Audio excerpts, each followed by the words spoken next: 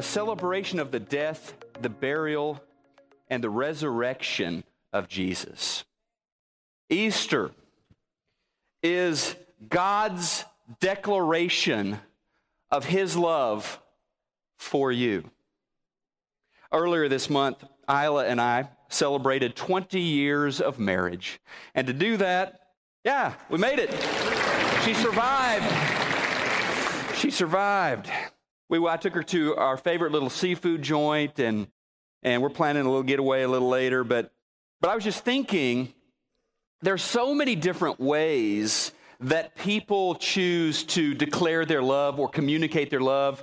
There's the giving of gifts, taking somebody to the fancy restaurant or buying them something really special. And that's one way that we use to say, I love you, I care about you. In fact, this year, surprisingly, or maybe not to you, this year on Valentine's Day, between the flowers, between the candy, between the jewelry, between the special clothing, everything else, Americans spent over $20 billion to say, I love you, right? So it is gift giving. Gift giving is a way that a lot of people send that message of love. But even when you give a gift, there is room for some miscommunication. It's not a perfect translation of your love for another person, but it's one way. Another way that people have shared their love, and this one is not quite as expensive in financial terms, is obviously to get a pen, get a piece of paper, and write down your feelings for that other person. Not just buy the cheesy Valentine's Day card or anniversary card and let Hallmark share sentiments for you, but actually write inside the card how you feel. Or write a poem, or hire a skywriter. But that's one of the ways we share love, isn't it? To write down our feelings.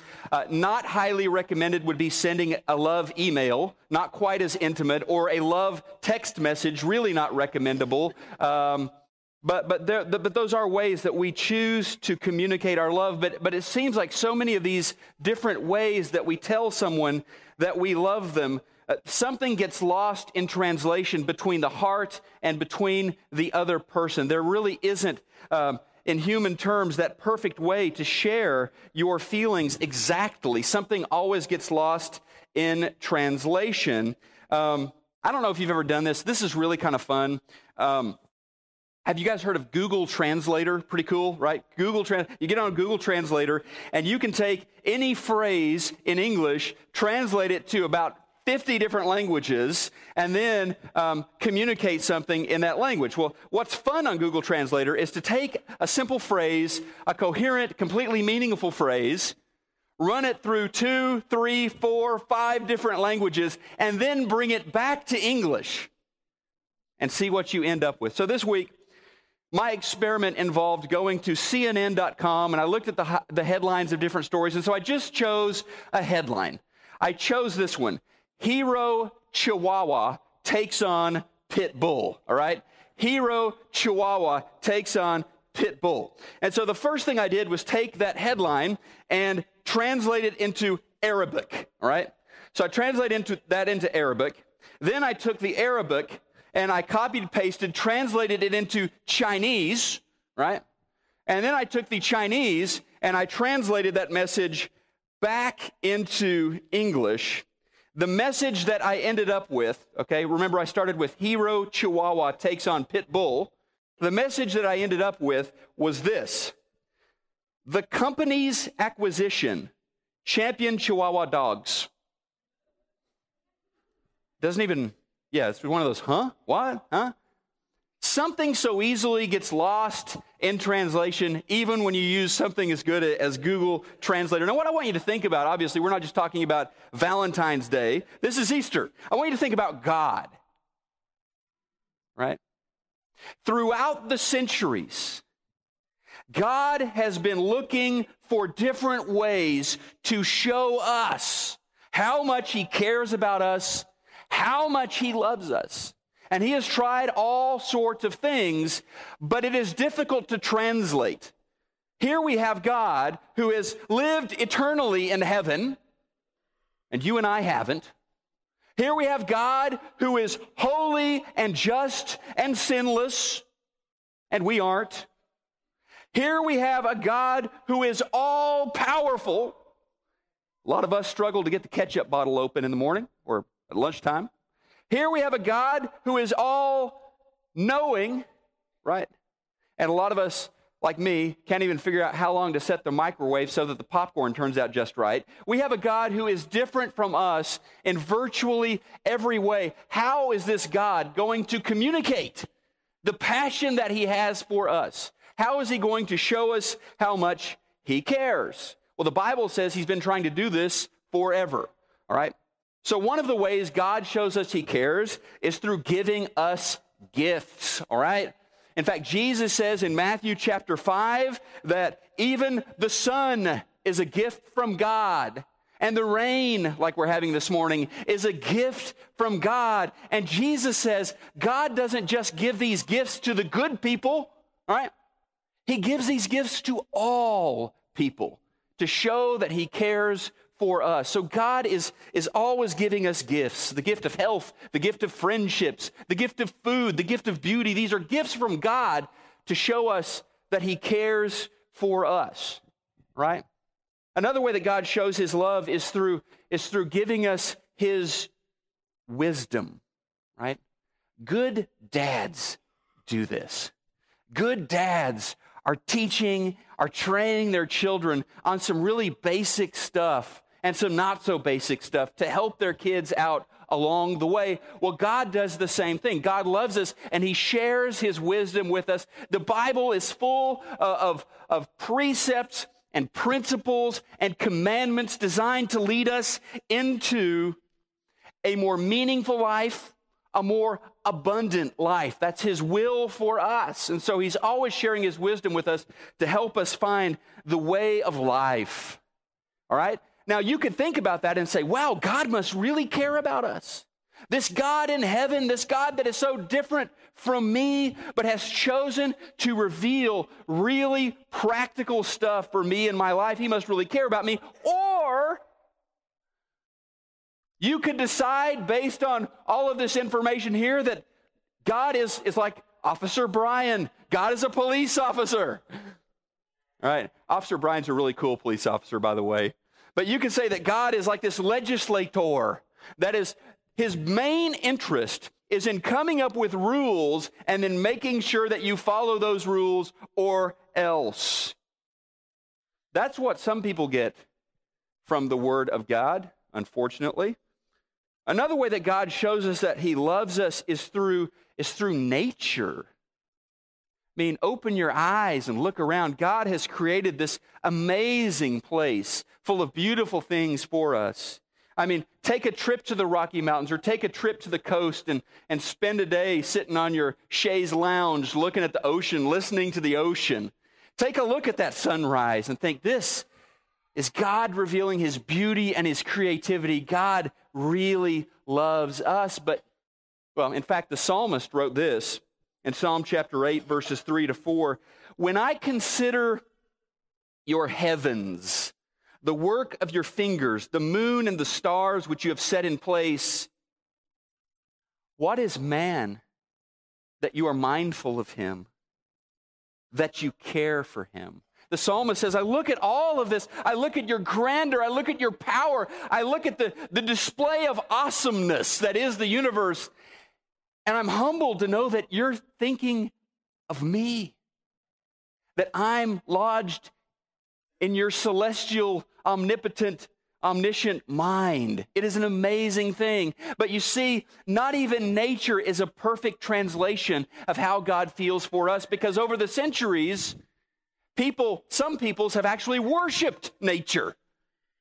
Worshiped the sun and the moon and the stars instead of seeing those things as creations of God. Other people have kind of gone to the other extreme. So fascinated by nature, so fascinated by what they see, what they can touch or experience with their five senses, they have found no need for God. and have decided that the material world is all there is. There is no spiritual dimension. There is no God. So even through this amazing, what I would say is a display of his love for us, some people get so lost in that they are no longer able to see God. We become, or we can become, so enamored with, fascinated with the gifts that God makes and provides us, that we can begin to long for, to crave, and even to give our adoration to the gifts instead of the giver of the gifts. And that's always been a problem. Well, Easter, talking about things getting lost in translation, Easter is the perfect translation of God's love for you. It is the perfect message of God's love for you. It leaves no doubts but what he cares about your life, that he cares about your future, and that he actually longs to be in a deep love relationship with you. That's what we hear, or should hear, when we hear the word Easter. Because, see, Easter is about God not just telling us he loves us, not just like writing it down for us. See, I said I love you. Easter is about God proving he loves us. Think about this. God came into this world, right? As I was describing all the beauty and all the gifts and all the wonder world, you may have been thinking, yeah, but this place is kind of messed up too. And yeah, it has a pretty messed up side, doesn't it? But God entered into this violent, depraved, sinful, depressing place. God became one of us. God, and there is no more clear expression of love than to live with somebody, to live with their hang-ups, to live with their faults, and to continue loving. And then to give your life, for that person. If they still doubt your love at that point, they are loco, okay? God proved how much he loves you. He didn't just tell you how much he loved you. And we're going to bounce really quickly between the two John 3:16s this morning. The first one, very familiar to you, John 3:16. You've probably seen it on a poster at a football game, all right? Here goes. And what I want you to do is, if this will show up on the screen, I want you to read this along with me this morning. John 3:16, read this out loud with me. For God so loved the world that he gave his one and only Son, that whoever believes in him shall not perish, but have eternal life. For God did not send his Son into the world to condemn the world, but to save the world through him. Does that deserve an amen? I think it does. God loved this world. God loves you. That's why he sent Jesus into this world. He didn't just shout, I love you, from the other side of the universe. He came here with us. And he suffered everything a person can suffer, even up to the points of being a victim of violence, a victim of betrayal, and even an unjust execution. He got personally involved in our broken world so that there would be nothing lost in the translation of his love for you, so that you would know with confidence that the Creator God of the universe cares about you and wants to be in a relationship with you. Now, the other John 3:16 is 1 John 3:16. I want you to also read this aloud with me, if you would. 1 John 3:16. We know what real love is because Jesus gave up his life for us. Let's read that again. We know what real love is because Jesus gave up his life for us. Real love. We know what that is because of Easter. Because he gave up his life for us. You see, when somebody tells you they love you, you may think, I'm not so sure. Even if somebody gives you costly gifts, You may still think, I don't know, I think there's an ulterior motive there. But when God came and sacrificed his only son for you, you don't have to doubt his love. You can know that he loves you. And since Jesus not only died for you, but also rose from the dead and ascended into heaven, he gives each of us a hope that the suffering and the injustice that we see in the world will not have the last word. We live in hope because of Easter. Now, you may have your doubts about the resurrection, and I'm glad you're here this morning if you do. You may say, there's just not enough proof, all right? Or, I wasn't an eyewitness, so I can't say for sure. What's really neat about Easter is that it was not only a one-time event, a one-time historical event, all right?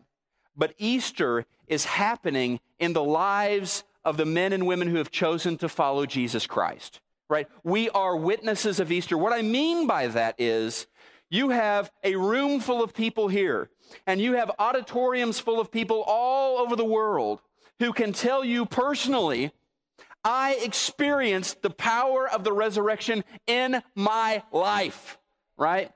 I wasn't an eyewitness of those events 2,000 years ago, but I am a witness of what God has done in my life through the death, burial, and resurrection of Jesus Christ. All right? I'm going to introduce somebody very special this morning. Her name is Brigitte. Brigitte, if you would come on up and take a seat, let me tell you a little bit about Brigitte. She is from Rwanda. She is a really cool young lady who is a senior at Oklahoma Christian, about to graduate. Welcome. Good morning. Happy birthday again. She had her birthday yesterday, 23 years old, and her spiritual birthday is tomorrow, celebrating her baptism. Let me tell you one more thing about her. Let's have a seat here. Brigitte, you are a presidential scholar from Rwanda. That means that in that country, they choose their very best and brightest to go study abroad, and she is one of those who has been chosen to study. Oh, was that? Yep, it's on. So what I wanted to do was just bring one of these witnesses before us this morning and let her share a little bit about her story. So Brigitte, so glad that you're here with us. Why don't you just tell us a little bit about yourself, introduce yourself, what you're doing, and what your plans are. All right. As you said, my name is Brigitte Nyaneza. I'm a Rwandan presidential scholar going to Oklahoma Christian University. I'm graduating in April 26th in computer engineering. I've been in Oklahoma Christian for 4 years. Throughout my 4 years, I've gained both education and my faith. God strengthened throughout my school because there's great people in Oklahoma that helped me develop my faith. I got baptized last year, and my passion for Christ is increasing as I like reading. And recently, I started reading faith-based books that helps me see how God loves me and strengthen my faith in general. So I guess I like playing volleyball and hanging out with my friends. Yeah. Yeah. So I guess you're not spiking it, or how tall are you? I'm learning how to spike. I'm not an expert yet, Awesome. but I'm getting there. You're better than I am. So, Brigitte, many of us are familiar with, probably all of us are familiar with the Rwandan genocide, although a lot of us don't know a lot of details about that. But I know that is an experience that obviously your nation passed through and also affected you personally. Can you talk a little bit about that? All right. Genocide happened in 1994, and there are around 1 million people killed during genocide. 1 million people? Yeah, 1 million people. And then it was one tribe killing the other, Hutu killing Tutsi. Mm-hmm. And it was throughout genocide that both my parents got killed. So your parents lost their lives in the genocide? Yeah. So we were both there, and then they killed my parents, but by the grace of God, they didn't kill me and my siblings. How old were you when that happened? I was 4 years old. 4 years old. Mm-hmm. And if I'd say the way genocide impacted my life, as I said, I lost both my parents, and I guess it started shaping my life as I first lived with my grandmother for 2 years. And then I went to live with my aunt, Leonie, for like a year or two. And then after that, the family had to go in court, and we went to live with my uncle since I was like 7 until I was 19 before I came here. What's his name, your uncle? His name is Louis. Okay, so you lived with him from 7 to 17? Yeah, and then when I was 18, that's when we separated because my older sister was old enough to take care of us. So I'd say I've experienced the consequences of genocide throughout my life, and right now I'm still experiencing because we're living by ourselves. But we've had a great experience with people helping us, like when our parents were not there. Let me ask you a question that a lot of people think about these moments like a genocide and say, look, there is no God, right? I mean, how could there be a God? And yet here you are, a follower of Christ, full of hope, affected by the genocide, but not knocked down and hopeless. And could you just share with us how you saw God working in all of that? I saw God working in my life from all those parts. I said, like, I lived with a lot of people in my life, and it was a transition. I saw like a path God was making for me, either for my faith and my education, because throughout living with my uncle, we had to, like, he taught us how to pray every day. Like, we had to pray. He made you guys pray. He made us pray. Like, it was a must. Yes. But then after we separated with him, I was still praying. That I got to a point I was asking myself why I was doing it, and then decided to discover for myself God. So when I look back into my life, I see all those patterns, God giving me a foundation for education until I got a scholarship here, and then also give me my uncle to give me a foundation about him, and then help me build a desire for him. So Uncle Louis kind of planted that seed in you, and for a while you weren't even sure why you were praying, but then you found God. Yeah, it was when you have a family that prays, you do it because it's a family thing, but you get to a point, I got to a point in my life, I was like, why am I doing this? And then I discovered that it's something that was shaping my life, that gave me discipline, that gave me hope and everything. Amen. Just tell us a second. I mean, I didn't tell you that I was going to ask you this, but kind of what are you thinking about for the next few years? Kind of what are your future plans? I know you're graduating with a computer engineering degree, so you're a programmer, right? Yeah. Kind of what are you thinking about the next couple of years? Since I said I'm graduating in April, I'm planning on going to grad school. I either can get a computer engineering degree in Oklahoma Christian University or get a networking engineering degree in Rochester Institute University. Rochester, New York. Yeah, it depends which university I get accepted into. And I want to use my master's, my degree, I want to get knowledge and experience to be able to go back to my country, because my country invested in me. Wow. And I want to go back and help my country develop, because it's throughout my life they invested, they gave me a nice education. I want to go back and give back to my country. You know, I see God working, and sometimes it's kind of hard to see how he's working until it's like, aha. But this church, Preston Crest, we have a couple that are working in Kigali right now, are teaching English in Kigali. We have a young woman, Amy Willis, who is preparing to go and work with an orphanage. Actually, it's on the inside back cover as one of the things that we were helping with World Care this morning. And I just think it's fascinating that here's this country in the middle of Africa that God is just lining things up, and he's bringing us all together. And I know that God has a movement planned for that country, and I know he's already moving. But I know that when I see somebody like you, as bright, intelligent, full of hope as you are, young as you are, and you're already thinking, how can I prepare myself to go back? I just think God has great things in store for that country. One thing I would also say, like, Rwanda is a tiny country. Like, most people don't even know when it is. When you try to point it out, you can hide it with your finger on the map. But I guess with genocide, I wouldn't say it's a good thing that happens, but God worked through genocide to make, like, Rwanda get known and his mercy. And one thing that our government did that actually impacted my life is about forgiveness. Yes. Because there are a lot of people who died during genocide, and a lot of people were in prison. So they had a way to be able to reconcile the Rwandans so that there won't be any other genocide.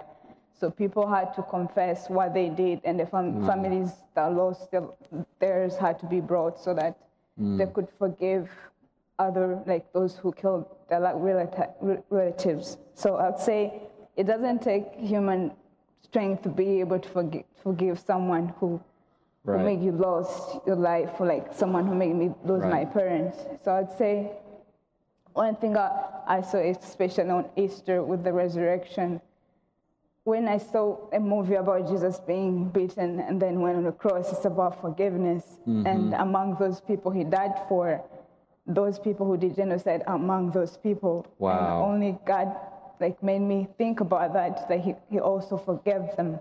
I'm not the only one. He came to forgive sin, he forgave those people. Wow. So I'd say, and one other thing I see in resurrection is God has, my parents were taken away, but he's provided people in my life to tell me what my parents should have told me if they were here, especially the Simmons. Yeah. God is working through people to show me that he actually loves me. The Simmons are, Isla's sister Patty is here, and her and her husband Jeff have kind of become your American parents, and I know they love you as much as you love them. It's been a blessing both ways. Yeah, so that's one way I see God working through people that he gave me in my life that actually give me which way to go and showing me that there is love in people, in God's people. That's right. Thank you for being here. Thank you for sharing your story. And I know that we just pray God's richest blessings on you, that way, that path that you talked about him opening up, that just grows wide and clear, and you see the amazing plans he has for you, because he's going to use you. He's going to use you to bless churches. He's going to use you to bless your country. It's hard to even imagine all the ways, but thank you for sharing that word about forgiveness. We can't forgive on our own, especially when you think about your parents were murdered. To be able to move on from that, to be able to leave that behind, it's only through the power of God, the power of the resurrection, and how God, you saw that Jesus didn't just die for people with a little bit of sin. Jesus died for all sinners. And I appreciate you sharing that with us this morning. Thank you for giving me the opportunity to actually share about God and what he's done for me. Thank you, Brigitte. Love you. Wonderful. Thank you.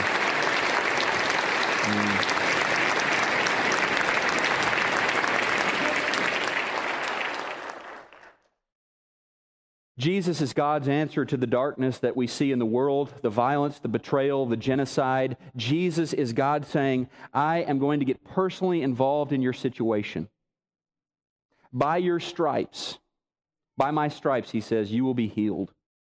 And as Brigitte shared with us, it is even in, and perhaps it's because of the very dark and difficult situations where sin is covering that situation, that you see Easter shine the brightest. Because as she said, Jesus died even for those who committed the genocide. And there is forgiveness for all of us, no matter what your background. There is forgiveness through the blood of Jesus and the sacrifice of Jesus, right? This morning, hundreds of millions of people are joining with us in our choruses of praise, celebrating the Easter victory, celebrating how the love of God has been translated into the lives of each one of us. And we celebrate the definitive proof that we have, not the idea, not the suggestion that maybe God cares about us, but the definitive proof on the cross that no, he does. I know he cares for me. He died for me. And that's why we celebrate, in case you are wondering. Now, if you're a follower of Jesus this morning, you find hope and you find strength in any situation you might face because of Easter. If you're not a follower of Christ this morning, the message from God to you is this: your life here is not an accident. God dreamed you up. God put you here. You're here with a purpose. God wants to fill your life with meaning and with resurrection power. If you're not a believer this morning, know this: God wants to turn you into a witness of His love and a witness of His power. God wants to turn you into, like Brigitte, into a living, walking billboard of how much He loves. For God so loved the world. And we're witnesses of that.